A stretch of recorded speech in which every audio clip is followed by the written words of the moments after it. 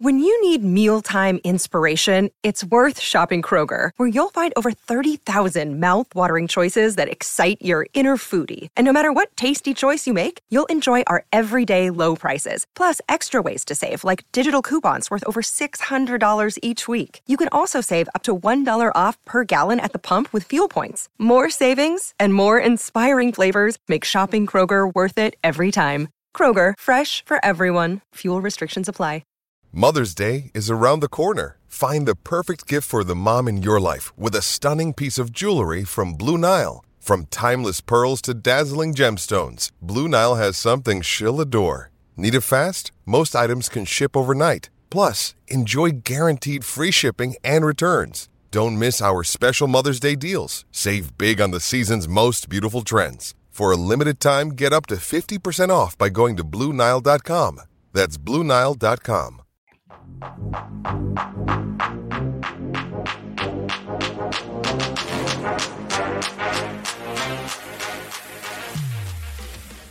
Welcome into the PHNX Suns podcast, brought to you by the DraftKings Sportsbook app, America's top-rated sportsbook app. Don't forget to subscribe wherever you get your podcasts and leave a 5-star review. I'm Lindsay Smith, here with Saul Bookman, Gerald Bourguet, and a special guest. We've got Brendan Clean joining us. Now, you may already know him from his work covering the Suns. If you're not familiar, you can read his work at Global Sports Matter, Dime Magazine, and Suns.com. You can also hear his work at the Locked on Suns podcast. Thank you for joining us, Brendan. How are you doing today? I am great. I think the thing to say is long time, first time or something like that. Big fan of you guys. Excited to join. Excited to talk Mercury. We're not too far away from another season. It should be fun. Yeah, it'll be a lot of fun. As you mentioned today, we are talking all things Phoenix Mercury. We've slacked off a little bit on our Mercury Mondays, but they have made quite a few moves recently. And of course, just like the Phoenix Suns, last year, the season did not end in the way we wanted for them. But unlike the Suns, the Mercury made some massive changes to their team. So we'll kind of just go down the line here of all the things that they've switched up about their organization and their team, starting with their head coach. So the Mercury and Sandy Brondello parted ways, and the team brought in Vanessa Nygaard. So she's a Scottsdale native, Stanford grad, former WNBA player. She does have coaching experience at pretty much every level of the game, but I would say majority of her head coaching experience comes from the high school level. Gentlemen, what are your thoughts on this move by the Phoenix Mercury? It's a little head scratching to me from my perspective, just because again, like what experience at the WNBA level does she have outside of, being involved coaching wise, I should say. And that's it, when you see the potential suitors out there that could have been in the fold, Becky Hammon being one of them. Obviously the Mercury probably didn't want to pay Becky Hammon what she ended up getting in Vegas. There's a lot of questions. I think there's more questions with how she's going to be as a coach than there are anywhere else within the organization, whether it be a player or front office or anything like that. I think that's the biggest question this season is, what is she going to bring to the table that's different from what Sandy brought? And can she elevate this team back to the level that they're used to? Yeah, that's what makes it so hard to know is, what do you even base your judgment on? Unless, I don't know, Gerald, Saul, Lindsay, if you guys have scouted California high school basketball lately, but I have not. So it's just kind of tough to know what to expect at all. Like, what is the style of this team going to be? What's going to be different? Like you said, she has had a lot of experience at all levels. Like Lindsay said, she was an assistant for the San Antonio Silver Stars a long time ago, almost 2 decades ago. For one season, she was an assistant for the Las Vegas Aces for one season last year. But her main championship winning pedigree has been with the the youth teams for our national women's team and for the Windward High School girls basketball team in California, where she really did turn them into a juggernaut. But that's not typically the portfolio resume you expect for a professional coach. So yeah, the fact that she spent such a short amount of time at each place outside of the high school, and the fact that she just hasn't had to really prove it at that top level is, it's going to be confusing. It's going to be interesting because you're coming into a team with a ton of superstars, and you got to mold them into something new pretty quickly. Yeah, it is an interesting dynamic there because she does have plenty of coaching experience at various levels of women's basketball. It's just, I'm curious how that transition is going to go from, from these various different levels to the W, and to having, not just Diana Taurasi and Brittany Griner, but now this fully fledged star-studded roster. That's quite a task for a first-time coach in the W, because we really don't have much to base our opinions off of her. I think she's listening to her press conference. I was there when she was introduced, and Brendan was as well, I believe. She comes off as very intelligent. She knows what she's talking about. She's well aware of the task ahead of her. As far as, she even dropped that line that her son told her. She called her the shepherd because she has to take care of the goat now. So she's aware of the task ahead of her. I just, like Brendan said, I have no idea what to expect from her as a head coach, or what style of basketball this team will play. Well, yeah, I think Saul hit the nail on the head when he said the biggest question is going to be, why move on from Sandy Brondello, right? That's the big thing. It kind of felt like change for the sake of change. So that's my big question. Yeah. Right. Do any of you guys have any insight on like why that decision was made by the Phoenix Mercury? Because I always thought Sandy Brondello was a great coach. She was obviously very loved by her players. I do, actually. I talked to someone who worked with the Mercury, and I was kind of expressing my surprise as well that they had let her go. And he had said, it hurt to see her go, but he wasn't completely surprised by it either, because he pointed out, like, last year they weren't doing so hot until about the midway point of the season, and then they put together this incredible run and went to the finals. And obviously that should probably change the equation a little bit, but it sounded like they were kind of ready for a new voice, and I think that's kind of the message that they sent out in that press release. But I was still kind of taken aback by it, but I think they were just ready for someone new. And sometimes that's what you need. You just need to hear something different. It's hard when you have the thing that I'm a little more concerned about is just that you have some veterans on this team that have seen it, done it, been there. Obviously DT being the one, and can this new head coach come in there and hold up to that superstar level of not only play, but coaching at that level that is going to meet that performance. And that's a tall task for any coach, even an experienced coach, let alone a coach that has never been a head coach in the WNBA. And one thing that she is good at, that we already know that she's good at, is clearly she's a good interviewer. So hopefully that will portray to the rest of this team, and she'll be able to really emphasize her points the same way she emphasized her points to get this job in the first place. Well, and I do think one of the things, if you're going to maybe pick nits with Brondello, she's a great X's and O's coach. She obviously had relationships with these stars. I mean, she was here almost a decade, so you can't really say she was distant from anybody or anything like that. But I don't know if you guys remember the whole controversy after the finals when the team didn't speak to the media, and they waited until their exit interviews. And it was, I think they got fined by the league. It's a break of the collective bargaining agreement. If you remember, and I don't know if she was completely being truthful, but she took the position, Sandy did, that she didn't realize that it had even happened. She didn't realize that the players had done that they had avoided their post-game press conference. Like that just stands out to me as some sort of disconnect between the player and the coach. Even if she did know and she was lying, it's still a weird thing to say. Or if she was trying to kind of cover for them, it's like, it came across as like, well, do you have control of the situation a little bit? And again, it is picking nits, but the fact that it happened right as the season was ending, I'm sure that might have left a sour taste in some people's mouths. And, losing doesn't help either, of course. So yeah, maybe it was just time, but she was one of the most successful coaches in WNBA history. So Nygaard has pretty big shoes to fill. Yep. Well, it's going to be interesting to see how Vanessa Nygaard really approaches this new job. To be fair, she has all the talent that she could hope for with this group here. So the Phoenix Mercury also made some pretty big moves with their roster, bringing in heavy hitters Tina Charles and Diamond DeShields.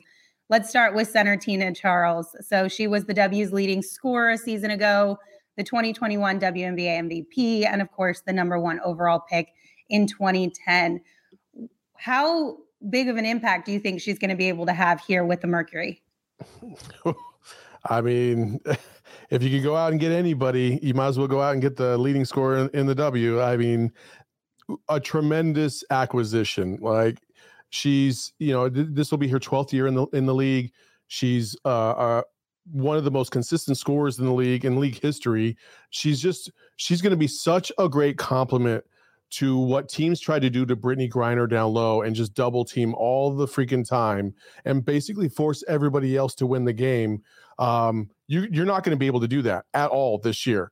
There's going to be a high-low with her and Brittany and vice versa. That is just going to be unstoppable. It's going to be so much fun to watch. I'm curious. I wanted to ask your opinion on this, Brendan, because obviously you get someone who averaged 23 points a game, led the W last year, and was almost a walking double-double. She also averaged just under 10 rebounds a game. That's a good get. But how do you see that kind of dynamic working out between her and Brittany Griner, being that they're both, centers? Yeah, an interesting point on this that I didn't consider until I kind of started to read through some of the coverage of her press conference and just when the signing was actually official and people started to really look closer at it.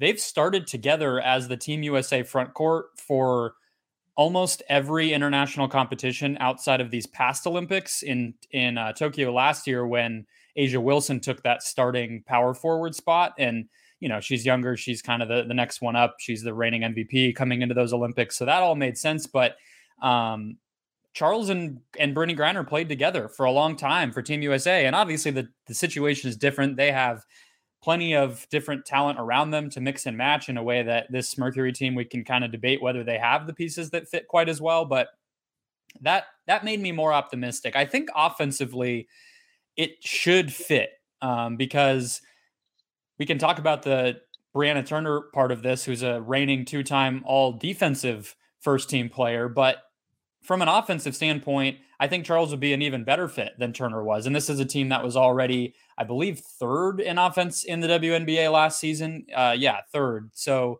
if you're adding another great offensive player who can pass, who can shoot, who can score in the post, score in isolation, attack mismatches, like, I don't really worry about it from that standpoint. I worry more about the defense and what you're losing when you lose Turner from that starting lineup and maybe the closing lineup, because the Mercury, they were 3rd on offense. They were 7th on defense. So they were a bottom half team in the WNBA in defense. They did make the finals, but it was kind of hard for them to guard people. And that flared its head in the finals.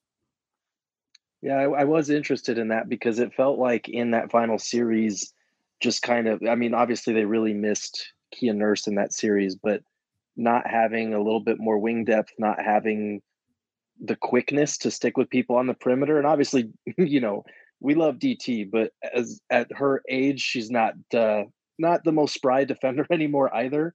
It felt like the Mercury really took advantage of that with some of their quicker guards and wings. Do you see that being a potential issue for this team, or is it just as simple as, dominating teams on offense to make up for it? I think they're going to be hoping it's a matter of outscoring people. I don't think that they assembled this team in a way that necessarily, I don't think they would feel like their defense got monumentally better. It's probably going to be a little bit of a transition into Diamond Shields here too, because she's a big part of that. But you're right about the backcourt. As things stand, Taurasi's going to turn 40 next season. It might be her last year. It's the final year on her contract, and Skylar Diggins-Smith is somebody who plays with pretty good energy on defense. You can tell she's like a pretty high IQ player in that regard, but she's smaller than most of the players that she's guarding. She's not somebody you want to, have switched on to a bigger player. Like, she can get exposed in some ways. And so that's the disadvantage you're kind of operating from every night when you're building a game plan compared to some other teams in the league. So with that in mind, it is kind of strange to add Charles into the mix where it's like, okay, so now our front court is something we're having to adjust for from a game plan standpoint to defend the other team, in addition to our backcourt. And it puts a lot of pressure on the wing players that they have here and some of their depth pieces to really shore things up. Can Turner make an impact off the bench like she did as a starter? And can Diamond make a difference? Like, it starts to be putting a lot of pressure on those secondary pieces because the stars are not quite the defensive stoppers that you might want. All right, quick corrections corner. I said Tina Charles was the 2021 WNBA MVP, and I meant 2012 WNBA MVP. So just a quick corrections corner there. And then Brendan, you brought up Diamond DeShields. So let's go ahead and talk about her. So the Mercury acquired her from the Chicago Sky in a sign and trade deal. So the Phoenix Mercury sent 2023 first round pick to the Sky and guard Bria Hartley and second round picks to the Fever. So I know that Diamond has had kind of ups and downs, but she's a strong acquisition and of course brings that championship experience from last year. So a little bit more into Diamond and what we think that might look like. Well, it's a big prove it opportunity for her. She's been in Chicago her entire career. She was an all-star in 2019, and people might remember there was a big glowing profile of her in ESPN at the time. Like, people definitely thought she was kind of the next big thing in the W. And she is, as a star, as a personality. And like, in terms of the excitement that it is watching her, she is all of those things, but she has just not had very good seasons in the years since 2020 in the bubble. She left the bubble after an injury that really wasn't super clear what was going on, but she was also pretty bad before that. She shot 17% on threes and just didn't look like herself. The injury took her out. And then last season kind of gets her role taken by Kalia Copper, who went on to win finals MVP in a series against the Phoenix Mercury. So she kind of got, cornered out, boxed out of her role with the Sky. And this is an opportunity. She's only 26. Like, she should be in the prime of her career. This is an opportunity to really take hold of maybe the starting 3 spot for this team. And as we just talked about, that wing defense is going to be pretty important. And that could be on her. If she makes a real difference in that area, I think we'll look at this as a major signing, like you said. Yeah, the thing with her is the drop off, and that's why Copper took her spot over with the Chicago Sky. It's for whatever reason, maybe she was in her own head. She just wasn't producing at as high a level as she had the year prior. A lot of off the court things going on. I think she was even in The Bachelor. Do I have that right? She was in The Bachelor even for a second there, and it's just. I think this is going to be a great opportunity for her to refocus. We've seen players leave the bubble before. Brittany Griner left the bubble, and she came back as good as ever last year. So maybe Diamond will take this opportunity to kind of realize, this is a turning point for her, and hopefully the Mercury get the best of what she has to offer, because they lost Bria Hartley in the offseason, and though she was also banged up last year, I was looking for a lot of things from her, from a stability standpoint, and they could have used her in the playoffs a little bit more. And so I think that this is going to be a good thing for the Mercury, and a good thing for DeShields. It's going to give her an opportunity to reset, and hopefully that works out. All right, and then go ahead, Gerald. Sorry, and the Mercury definitely could use that, because Kia Nurse tore her ACL in October. So yes. She's pretty much out for the whole season, I'm assuming. So yeah, there's rumor that she might be on a faster recovery period. They re-signed her, but on a 1-year deal. They basically gave her the qualifying offer. No one signed her to an offer sheet. She was restricted, but it didn't end up mattering. She came back on that 1-year qualifying offer deal. So I don't know you do that in part for contract reasons, so you can kind of keep the rights to that player, but you also probably do that if you think that there's at least an off chance that player might return. It's obviously impossible to know right now, but they do really like Kia Nurse. And I think that's the other way that the lineups, the team makeup will be really different. Nurse was a player who took, I think, almost 8 threes per 36 minutes last season. DeShields took 80 total. So that was around 3 per 36 minutes. So you're missing a ton of floor spacing on a team where we were just talking about with Charles and Turner and Griner, who have a lot of mouths to feed in the post. You want to have shooters around them. Diggins Smith and Taurasi obviously are that, but if it's DeShields, things start to get pretty cramped. So I think Nurse coming back would be huge. I think Sophie Cunningham returning hopefully adds to that a little bit too. But they're very different players. DeShields is not the type of player that they played in that 3 spot most of last season. Yeah, and you look at her numbers; she's only a career 31% shooter from 3. So that is definitely not going to help the floor spacing like you're talking about. Well, as you mentioned, Kia Nurse is back, Sophie Cunningham is back, and Shea Petty is also back. So with all of these moves, what grade would each of you give the Mercury for their offseason?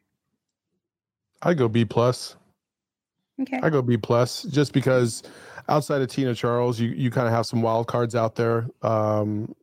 And the Mercury the good thing about the Mercury is that you do have DT and you do have Skylar. So you have some stability, and Brittany. And so any pieces that you can add to that automatically puts you in a championship contention conversation. Now, DT, I know she has her moments, but those moments are starting to become fewer and further between.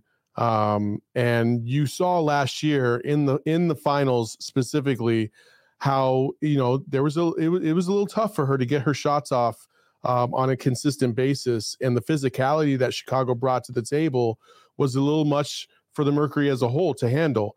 I think this is going to free up DT a little bit more on the perimeter along with Skylar, and so I would say B+, just mainly because of the Tina Charles acquisition.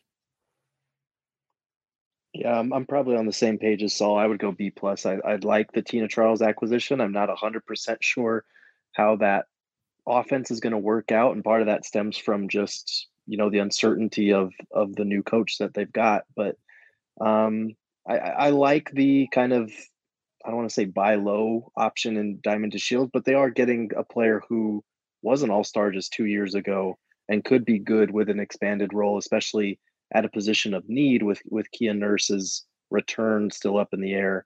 But yeah, I am curious to see how they put all these different pieces together into a coherent two-way team. I'd go B+.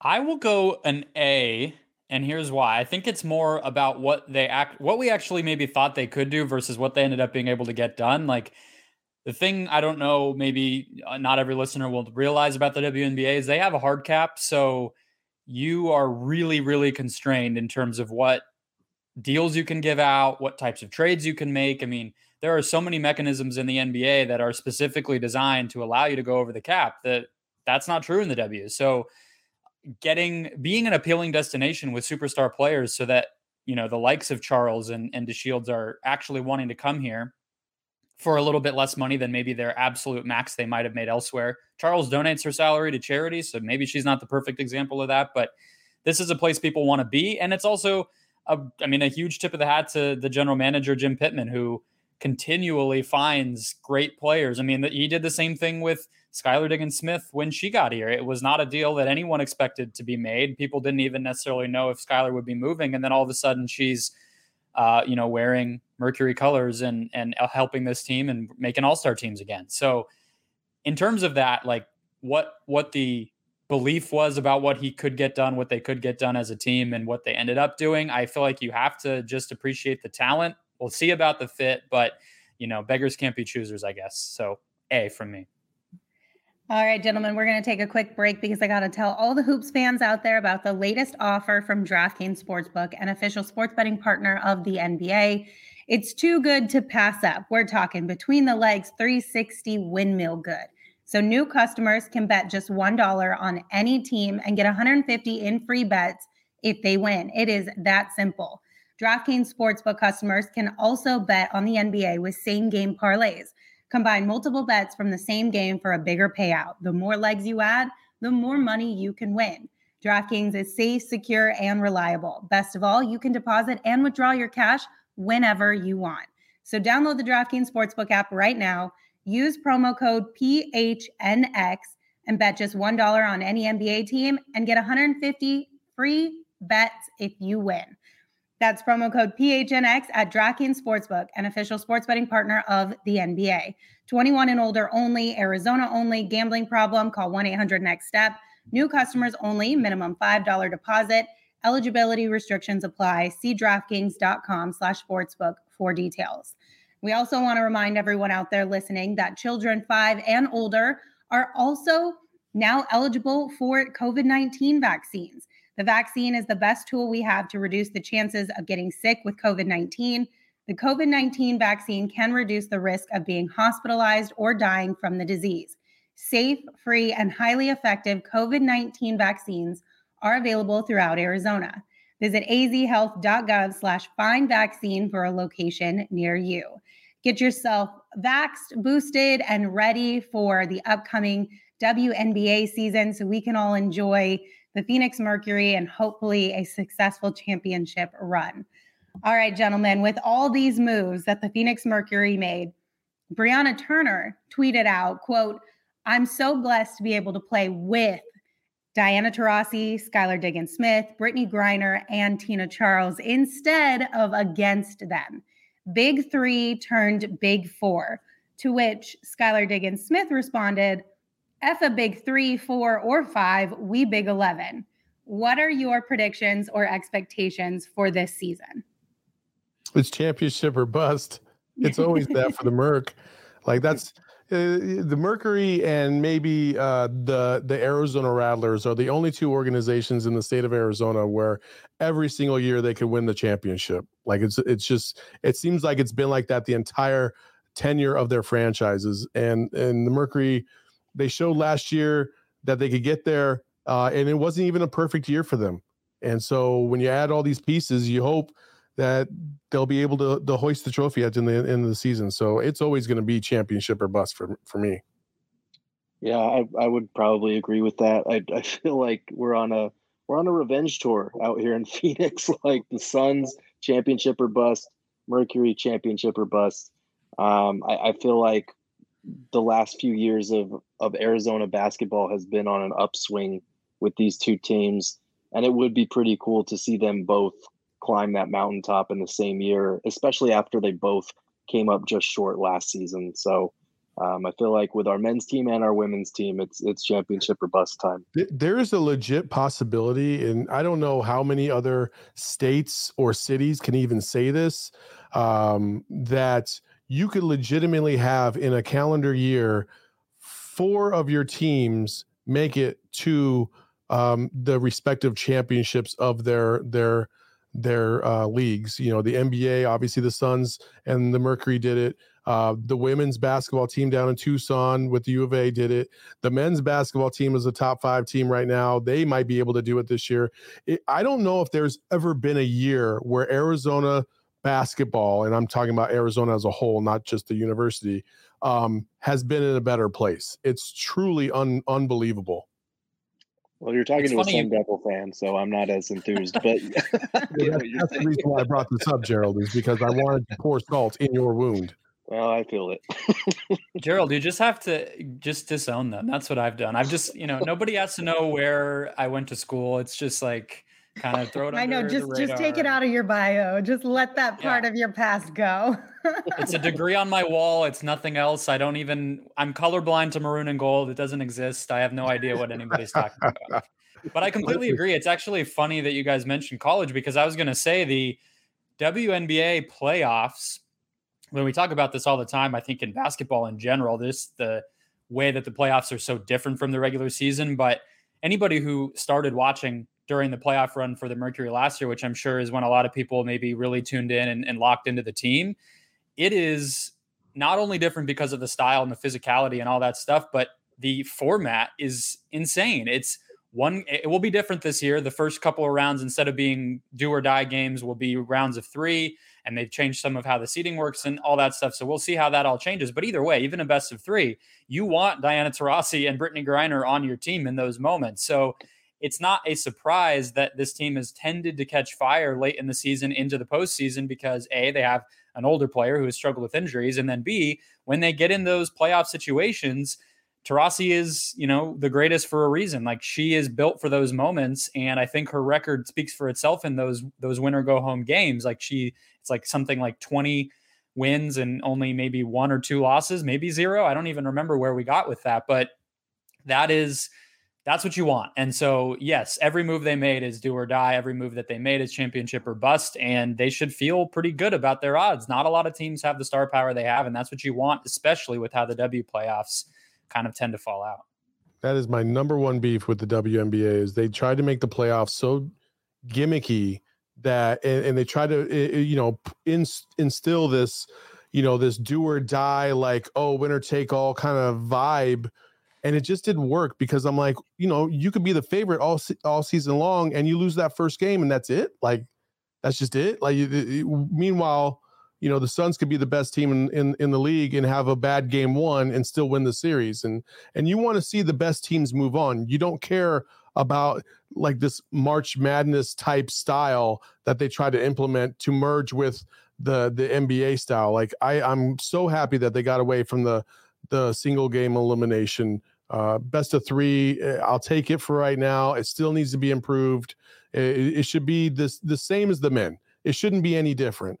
So that's my 2 cents. Yeah, I've kind of talked to people behind the scenes on that, and the place for fans to get, if they love watching the WNBA playoffs, to get mad is ESPN, or the fact that other stations haven't necessarily ponied up. The reason that they went to the format that they did is because they wanted every game in the playoffs to be on national TV. The only way that they could convince ESPN to do that is to condense the number of games that were being played. ESPN said, yes, we will put everything on ESPN 1 or ESPN 2, but only if this format is the case. We can't fit, 7 by 7 by 7 or anything close to that like the NBA does, which, that's ESPN. It's on them. They should probably find room for that. But at the same time, too, it's like, when's Turner going to get some women's playoff games or regular season games on? TNT has a whole bunch of sports personalities. Candace Parker works there. Like, let's get that going, and then we can expand the playoffs and get more basketball. But that would cut into my time watching Bones, Brendan. You'll be fine, Gerald. What will Netflix do if there's more basketball on TV? Raise its prices again?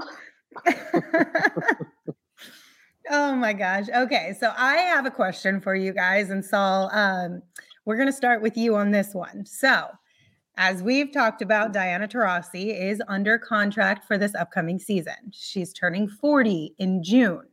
Saul and I currently have an open bet about her returning this season. I 100% think she will play. Saul does not, or at least did not, shortly after last season when we made this bet. Do you think Diana Taurasi will play this upcoming season? Saul, yes. We'll start with you. Yeah. Okay, cool. So then I won the bet? I mean, you don't win the bet until you win the bet, but yeah, I think she's going to play this year. Yeah. What was the bet over? What was the stakes? I think I get to dress Saul, or we get to pick each other's outfits, basically. Oh dear. I forgot about that part of the bet. I don't think that was the bet. What else would it have been? Oh yeah, because there's no other possible thing that we could have bet. It 100% was that. We'll go back and confirm, but I'm positive it was that. I'm going to make you go back and look at the tape on this one. If you're the one who loses, you should be the one who has to go back and look at the tape. Or I will dress however I want, and you can't stop me. So then you back out of your bets. You don't hold up your end of the bargain. I don't even think that's the bet. Okay, whatever. I remember that being discussed as one possible scenario for the bet, but I don't remember how the conversation evolved from there. And I'm pretty sure when you guys started talking about it more, it was after we had stopped the show. So I don't know if there's going to be tape on this one. I think somebody should have to wear a goat costume. Oh, that's a good idea. I like that. I do too.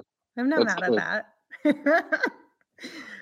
Brendan, do you think she's playing this season? I just don't want Lindsay to dress me like a lady of the night on Listen, I'm just not down to do anything that extreme. I'm just going to dress you in a fun way. I don't know what a fun way means, quote unquote. That's the point. Fun for you or fun for me? Fun for everyone, probably but you. I think Taurasi will play. She is on a pretty big contract. Reason number one. reason number two, I see what Sue Bird is doing in Seattle, and she just announced she's coming back. She's 2 years older than Taurasi and is still somehow finding the competitive drive. If you had asked me a few years ago, maybe like 2019, if Taurasi would still be playing in 2022, I might have told you no. That was the season where she had the discs in her spine were acting up in multiple different situations. She had to have surgery. She missed most of the season, and she was awful when she did play. I really thought we were getting to the end, but you look at what she did last year, and it's hard to doubt that she could at least perform offensively at a pretty high level and be a leader for this team. And she still obviously loves to compete. There's nothing that will ever change that. So I tend to think yes. And I think the bigger conversation is, does she sign another contract? And, we'll I guess cross the bridge when it comes, but I don't think she's slowing down. Yeah, I'd be shocked if she's not playing next season. And honestly, when you start a kind of a new era with a new head coach who doesn't have a lot of experience, you kind of wonder if a player like Taurasi might be considering hanging it up. But I think with the moves that they made this offseason, getting Tina Charles, reloading that roster the way that they did, I think that was a direct, hey, run it back with us for at least one more year. Let's send you out with a ring the right way, because we fell just short this year. Let's get over the hump next year. And then if you want to retire, then, you can take that ride into the sunset. But you see Tina Charles and Diamond DeShields introduced or put up on the Jumbotron at Suns games, and you see DT right next to them, cheering as loud as anybody else, just loving it. I don't see any way where she's not playing this upcoming season. I agree. Okay, so we're just going to go into, we've shared a few of these throughout the show, just some small gripes that we have with the league and kind of the way that they're represented and things of that sort. So I have a couple questions for you guys around that topic. First and foremost, why hasn't the WNBA expanded to this point? Do we think it is good for the league that they maybe haven't expanded to this point because there is a lot of star power on each team? Or do you think that the league should absolutely expand sooner than later? That's a tough question. It's a tough question because obviously if you're talking about expansion, you're talking about, owners out there that a lot of these teams are associated with their NBA counterparts, which I do believe helps in the support and the growth of the game to a degree. Now, the WNBA is at a point right now where I feel like it definitely stands on its own. I mean, hell, the ratings, and I think this is the modification that Brendan was kind of speaking to a little bit earlier. The ratings last year were through the roof for not only the WNBA, but women's basketball as a whole. If you look at the women's March Madness, it was insane, the growth and the viewership of those games. And so I feel like the WNBA's motive, if they're going to expand, this is going to be completely hypocritical to my previous point that I was about to try and make. But I think they should expand into areas of the country where they will be embraced and they will be supported at a high level. It doesn't necessarily need to be in the big cities, so to speak. It's been successful in Seattle. It's been successful in LA and Phoenix, obviously. But there's other cities around the country that are desperate for a franchise. And I think if you want to expand and you're the WNBA, you look at those cities to try and prosper in. That's why they went out to Connecticut, for example, because they had so much success, obviously, with the Huskies program. I think you look at that kind of a model, but again, you're gonna need an owner that wants to own a franchise out there, and I don't know if that's part of the issue or what, but it's a complicated matter for sure. It's definitely complicated. I think, to your point, Lindsay, about the talent, it's awesome that every playoff game, every playoff series is exciting, has superstar players that are marketable and people recognize, and there's no, for a while in the NBA when it was like the Eastern Conference when LeBron was dominating, the 8th seed was 5 games under 500. That type of stuff doesn't really happen in the W in terms of, the later series and everything. So it's cool in that way. What's not cool is how many incredibly talented players just do not have a roster spot. Because the other thing about the W is it's not just that there are only 12 teams. There are also only 12 roster spots per team, whereas the NBA now has basically 17 if you include two-way contracts. That's 5 extra per team. Even if you just did that in the W, it would help a lot. But if you add 12 more or 12 times 2 more, whatever amount of teams they would add, you start to open up more opportunities for more professional players who deserve it and don't have to go to Turkey or China or wherever they're currently having to go just to make money doing what they're already great at. So it's a bloodbath in training camp in the W every single season. Recognizable names, first round picks, veteran stars just get cut every single season. And that's the biggest shame. But when you talk about the business side of it, I mean, the problem is what Kathy Engelbert, the relatively new commissioner, I guess it's not too new at this point, few years, she has always said she won't expand until every team that is already in existence is on its, standing on its own 2 feet financially. And I just don't think the league is there. You look at Dallas, a team that has really struggled, Indiana, I guess we shouldn't necessarily call out a ton of them, but it's obvious who they are. And it's not always the ones that aren't connected to an NBA team, but that, as Saul said, helps.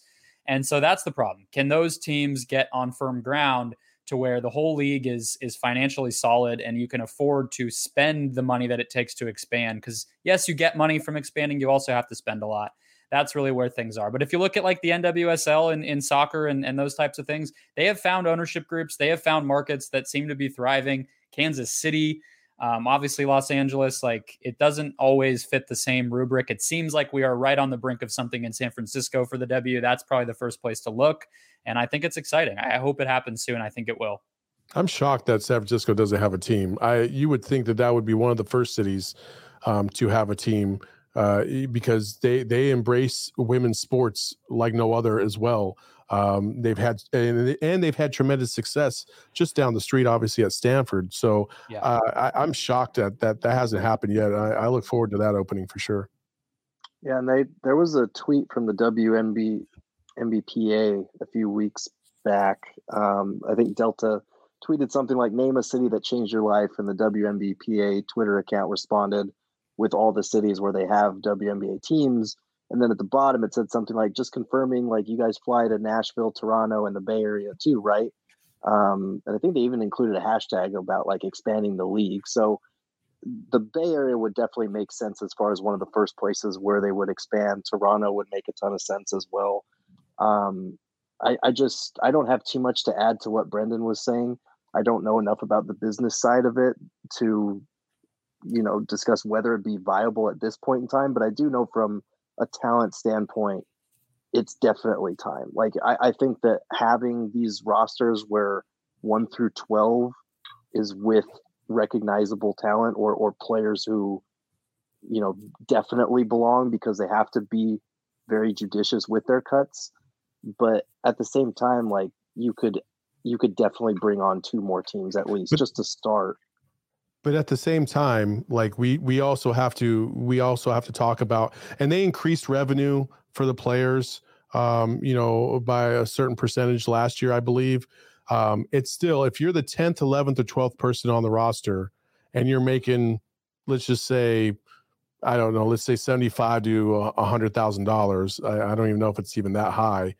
Are you going to take that versus going to a Turkey or China or Russia and making a far more lucrative contract just because it's the WNBA? That's the other discussion in this that is so difficult for a lot of these players to have to try and weigh is being here in America, playing for, the world's most popular women's basketball league versus setting yourself up financially for the future. And, that's why players like Taurasi used to play in the WNBA and then go straight over to Russia and play over there because they would make far more money over there. I think, hell, Taurasi was making over $1 million a year playing in Russia, where she wasn't even making close to that here at the WNBA. But the popularity of it is what, drew her in. Right, for sure. And I think that's part of the discussion. But I do think expansion is the... for the short term, yes, it makes sense to play over where you're going to get paid more money. But for the long term, success and growth of the league, the expansion has to happen at some point. And purely from a talent perspective, like, we're already there as far as these teams being saturated with more than enough talent to warrant at least 2 more teams, like, right now. Yeah, from a financial standpoint, just one last note. I believe the players can opt out of the CBA in 2025. And I think it might be after this season, maybe after next season, that the TV contract can be renegotiated, opened up after ESPN's current one expires. So those are 2 kind of checkpoints to look for where there could be a huge influx of money into the league. And I think that's when you'll really start to see like opportunities open up. People really take note and want to be owners of teams and players getting rewarded accordingly. Well, speaking of money, the WNBA announced that they raised $75 million of capital this year with hopes of, I believe, majority of that money is going towards business model revamping. I know that we are not inside the WNBA and we don't have all the answers, but from a fan kind of perspective, what do you think they should use that money to kind of start? Like, what areas should they be looking at and ways that they could use that money to better the league overall? Merchandise.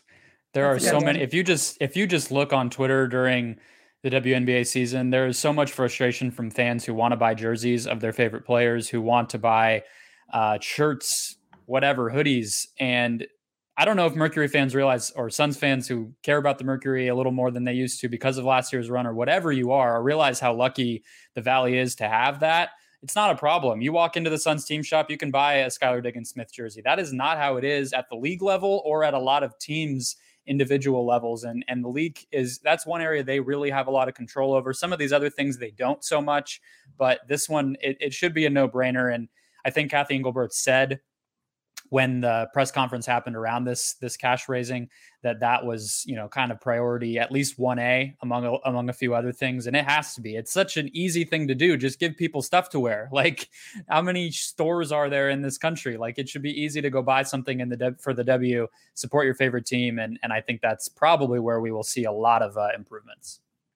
That would be great, because it is, not as much in the Phoenix area, but like Brendan's saying, it's disheartening how difficult it is to get a WNBA jersey, or even in the NBA to find women's apparel, like, NBA jerseys for women. Like, it's so difficult, and it shouldn't be that hard. So that would definitely be a great way to use that money. I don't know. I feel like just this is probably part of the CBA, but increasing player salaries would obviously help in the future. But yeah, merchandise probably stands out as the number one thing to me as well.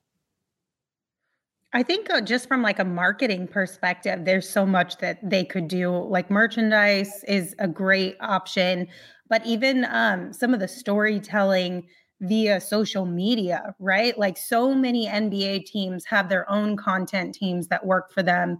They're constantly getting their stories put out there, allowing fans to fall in love with the person and then in turn support the player.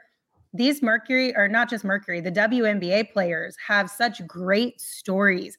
And so much of them are at the forefront of things in our society, but nobody knows about it, right? Because their stories aren't out there as vastly as NBA players' stories are. I think if you put some money behind marketing your individual players more and telling those stories, you'd be surprised at how many people would be like, wait, hold on. I can get behind that. I want to support this.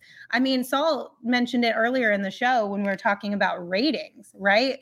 How big of a boost they've seen recently. It's amazing what you can do as far as rating goes when it's easy for people to find your product and they don't have to go searching through hundreds of thousands of pieces of content on their TV in order to just watch a game. Yeah, that's another area where I think Mercury fans are spoiled. Like, we know who Diana Taurasi is. We know she's, friends with Kobe, or was. We know that she speaks Spanish. We know that she went to UConn and is a champion and sat out that one season because she wanted to play overseas and made, millions of dollars to do so. Like, we know who that is because I guess luckily they've won enough where media pays attention here, but that's not the case everywhere. Like, if you saw last year, the Asia Wilson commercial related to their 25th anniversary. Some of the stuff they've been doing lately is really cool, but again, they rely on ESPN for a lot of that. They rely on partners. I agree, Lindsay, that this is such an opportunity. Grow the league office department, grow the creative department. You hire a bunch of 25-year-olds who are going to be really awesome at social and like know what they're doing and know what's exciting about sports to young people. Like these players are just as exciting as any other athlete, and it's time to find out. All right. Well, gentlemen, thank you so much for joining me today and talking a little bit of Phoenix Mercury. We'll be looking forward to their upcoming season. And like you all said, championship or bust, hopefully they'll be hoisting that trophy at the end of it all. Thank you all for tuning in again. We appreciate your support. Don't forget to subscribe wherever you get your podcast and leave us a 5-star review. Brendan, thank you for joining us as our special guest. Fans, you can follow him on Twitter at BrendanClean14. You can follow me at Lindsay Smith AZ. You can follow Gerald Bourguet at Gerald Bourguet. And you can follow Saul at Saul_Bookman. We'll see you guys tomorrow as the second half of the NBA season begins.